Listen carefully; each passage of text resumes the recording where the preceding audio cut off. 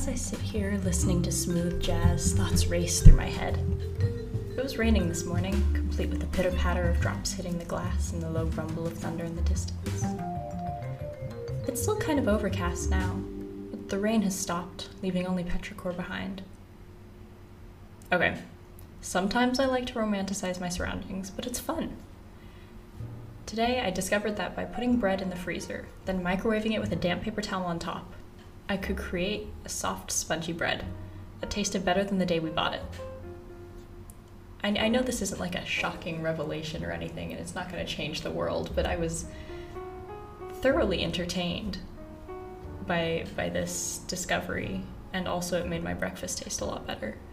But then, after breakfast, I cleaned up the kitchen and started to work. So I've gotten through some of what I was supposed to do today, and the good news is, it's interesting. I don't know if you guys have noticed this, but a lot of times it's easier to remember content that you're interested in. And my first year at Minerva, we took these things called cornerstone classes. And it's just a very general group of classes dedicated to getting everyone on the same page before we kind of start to determine our major, our concentrations, and it's kind of to level the playing field. But as a result, there were some units where I wasn't as interested as others and I didn't do as well. But now I'm looking through genetics and Mendelian inheritance and, you know, all of these different things about evolution and convergent evolution versus...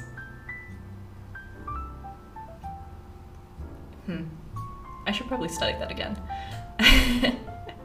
It's not perfect, but it's really interesting, and being able to study something I'm passionate about is always really nice. So I took a break for a little while after finishing one of the units and watched some Netflix. Then I finished a book that I've been meaning to read for a while. I have a bunch of books that I need to finish within the next few days before I have to return them. I have been using a digital library app to check out books, but the downside is, even though they're on your phone, you still kind of have to return them once the time is up. So I'm in the bad habit of like putting holds on a bunch of books because they're not available when I want them, and then they all somehow become available at the same time, which, oh well. I plan on studying the present tense for Turkish today, and what I find really interesting is that there are a lot of different ways to conjugate the present tense. So you can have the present positive, and the present positive itself has 3 different ways to conjugate it, depending on whether the verb the verb root ends in a consonant or a vowel, and if it ends in a consonant, how many syllables it has also determines the conjugation. And then the negative, and then the positive question, and the negative question. So all of this is stuff that I find ridiculously interesting, and I'm not sure why, but it's so fascinating to me that a 3-year-old child has more vocabulary and sentence structure than I do, and I want to know why. Like, how is it that this child has picked up on their surroundings, understanding questions, and learning vocabulary and why is it more difficult when you get older to learn new languages? Because obviously when you're a child, your brain is kind of primed for that, but how? So anyways, I am currently living with one of my classmates in an apartment in Istanbul, and we're waiting on another one of my classmates, so there will be 3 of us in this little apartment overlooking the city, and I'm really excited to see how that goes. But anyways, he tossed our clothes into the wash, and I made some whipped coffee. So life is pretty good. Here's the bulk of the episode for today, and it all started with the fact that I realized that my pants had a hole in them, and I sat down to mend them. So as I was getting out my sewing stuff, I was joking that I was the perfect housewife. You know, I was cooking, cleaning, mending, things like that. And I wonder if that just reinforces the patriarchal ideals, even as a joke, of having the woman fulfill a certain set of duties within the house. But then I came to a realization. Let me start with a story first. When I was 5 years old, my mom still decided what I would wear to school. And this particular day, I was wearing a dress. So during recess, I was playing on the monkey bars with my friends, and I flipped upside down. I almost immediately got in trouble and was told not to flip upside down again. So when I came home that night, I told myself that I would never wear dresses or skirts again because they got in the way of what I wanted to do. So I got rid of them. Over the years, I slowly started to hate feminine clothing. It was inconvenient, impractical, lacking pockets and the typical masculine seriousness. I internalized the idea that if I wanted to get things done, that I couldn't be while wearing feminine clothing. And looking back, I realized I was making the problem worse. I had labeled femininity as being weak. I told myself that I wasn't like other girls because I didn't want to be looked down upon, passed over for opportunities, or treated differently because of my sex. Enter high school when sex became on the forefront of many people's minds. Femininity was distracting. Clothing that had the audacity to show a collarbone, shoulder, or even, heaven forbid, a knee could be distracting. I almost never missed class. So I never ditched. Even when I was sick, I still tried to go to school unless there was like a very serious reason to prevent me from going. And I would be ashamed if I had to be sent to the office over clothing, miss class, miss my education because of my clothing choice. So I didn't. Prom rolls around, and a lot of others in my class went dress shopping. For them, wearing a dress was okay. It didn't make them weaker, it didn't make them less of an amazing, capable individual, but it wasn't okay for me. I never liked girly stuff anyways, so I wanted a suit. And for my senior year prom, I was gonna do the same. But I had gone to Goodwill to get some new clothes. Brief tangent. I've been wearing the same clothes since middle school.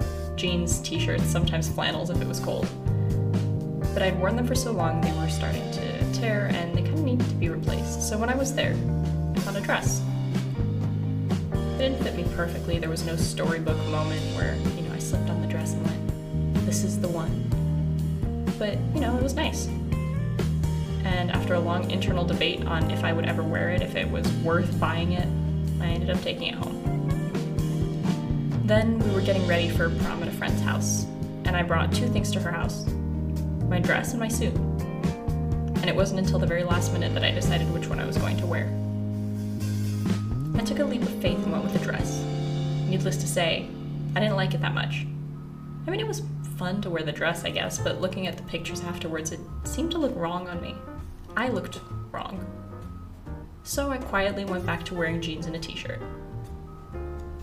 Of course, there was lots of stuff that happened between middle school and my freshman year of college, but enter college.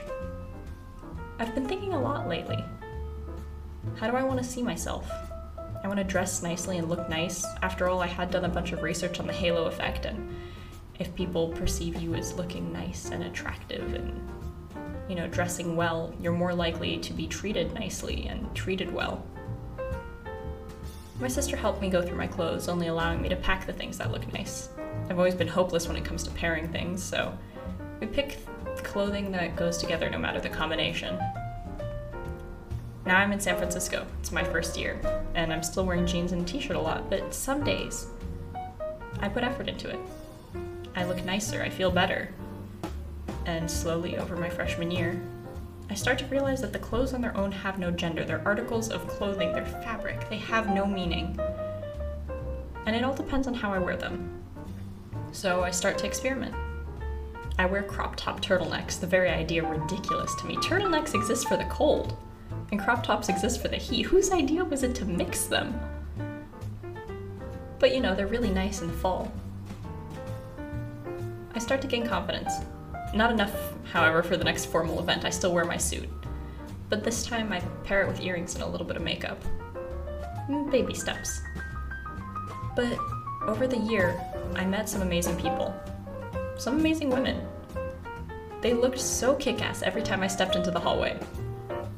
They wore dresses and skirts and makeup or pajamas, clothes from last week. It didn't matter.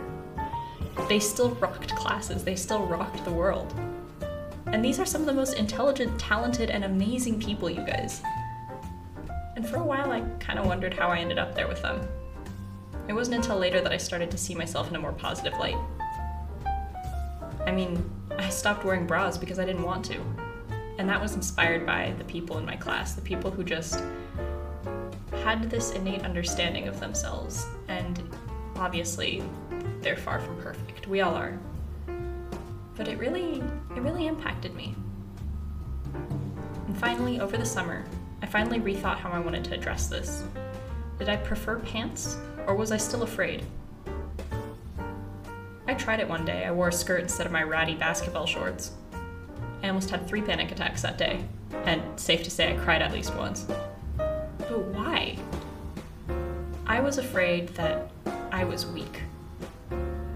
And for some reason, wearing this clothing kind of brought out that fear. I ended up making it through. That day was really stressful and difficult for me, but I did it. And I started to wear them more. Needless to say, I still have a preference for pants because I need my pockets. I have things to carry. I know that women's clothing doesn't have pockets to encourage the handbag industry or whatever, but like, as soon as I'm done recording this podcast episode, I'm going to go and see how I can add pockets to my pants and pockets to my skirts, because I have important things I need to carry. I don't want to have my phone in my hand all the time. And I realized after wearing skirts and wearing pants that I can help change the narrative. I can study hard and wear a dress. I can fix the kitchen sink while wearing pants or short shorts. Feminine clothing does not make me weak. It doesn't make anyone weak. Nor does it make me strong. It can help boost my confidence, but the clothing itself, without giving meaning to it, doesn't really change anything. Clothing is a choice to express who I am, and if I choose to wear something, I'm still going to be the same person that loves fish and languages and hugs. And even though it's an expression of myself, it doesn't justify anything. There's no justification of differential treatment based on my clothing. So back to pants. I finished sewing them back now. They almost remind me of my grandmother. Her sewing skills are off the charts. She knits and crochets too, things that you would associate with a typical grandmother. But she's also taught all over the world. She's traveled through war-torn countries and paradise alike, all while fighting previous generations of sex and gender norms. Last week, she went on a Danube boat crossing with no Wi-Fi, just because she could. My mom gets dressed in the morning, and I know she's gonna go out and get shit done. Though, I doubt this situation would ever happen. I know she could go to work in a bathing suit and still convince her customers to invest in her company. The students in my class could go buck naked to a hackathon and still come back with the best way to get telehealth to the communities most affected by the pandemic. And because I'm surrounded by these strong, amazing women and female-identifying members, I learned to accept myself a little bit. You know, they all have to deal with sexism and misogyny and all the other bullshit that comes with being a woman. Like, periods, anyone? But they still do it? And when I look at them, I realize that maybe I can be like that too. A little broken, maybe flawed, but ultimately strong, dedicated, and loving. And I do want to add something here. These traits aren't confined to the women/female identifying people around me. Being caring and loving and kind are things that I have had the fortune of experiencing for many different people in my life. It's just as important to realize that these traits that are potentially considered feminine as well also make someone strong.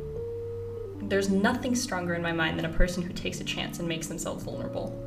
Telling someone you're hurting, crying in front of someone you trust, that's strength.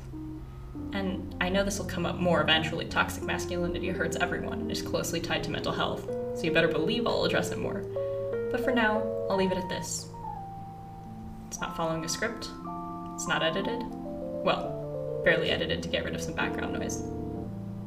It's just me.